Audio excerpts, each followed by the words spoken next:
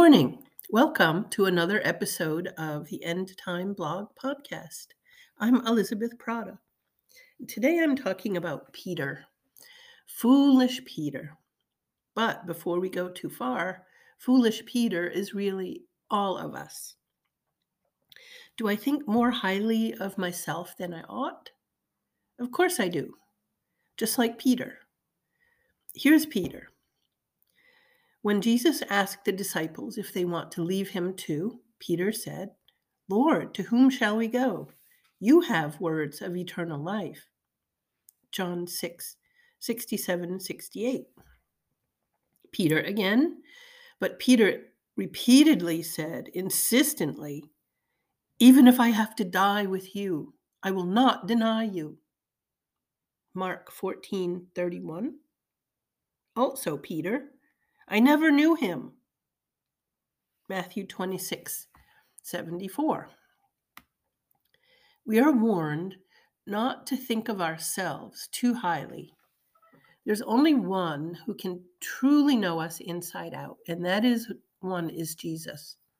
He knows what is in every man. John 2:23-25.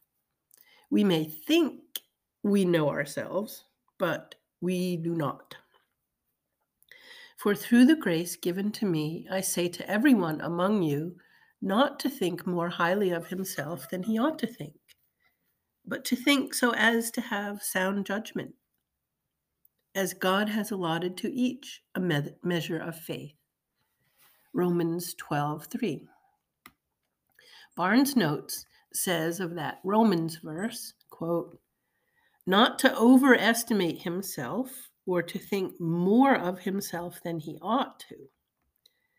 What is the true standard by which we ought to estimate ourselves? He immediately adds, "This is a caution against pride and an exhortation not to judge of ourselves by our talents or wealth or function, but to form another standard of judging of ourselves by our Christian character." End quote. The humility we are supposed to cultivate is for the good of the church. As believers walk with the Lord individually, we also walk with him in unity. We are a congregation, and the local unit of believers comprising the church should reduce themselves in thought rather than elevate themselves. It's for the good of the one another's. This is because spiritual pride is deadly in the church. Peter was given great insights by the Holy Spirit. Peter also thought he knew himself, but Jesus knew Peter would deny him within hours, and with curses too.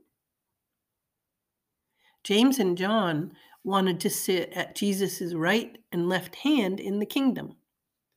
Jesus asked them if they were able to drink the cup prepared for Jesus, and they said without hesitation, "We are able." The two of them were thinking of themselves more highly than they ought. We should not think too highly of ourselves. We don't know ourselves as well as we think we do. Proverbs 11:2 says, "When pride comes, then comes dishonor, but with the humble, there is wisdom." Well, this has been another episode of the End Time Blog Podcast. I'm Elizabeth Prada. Thank you for listening, and I hope you have a wonderful day.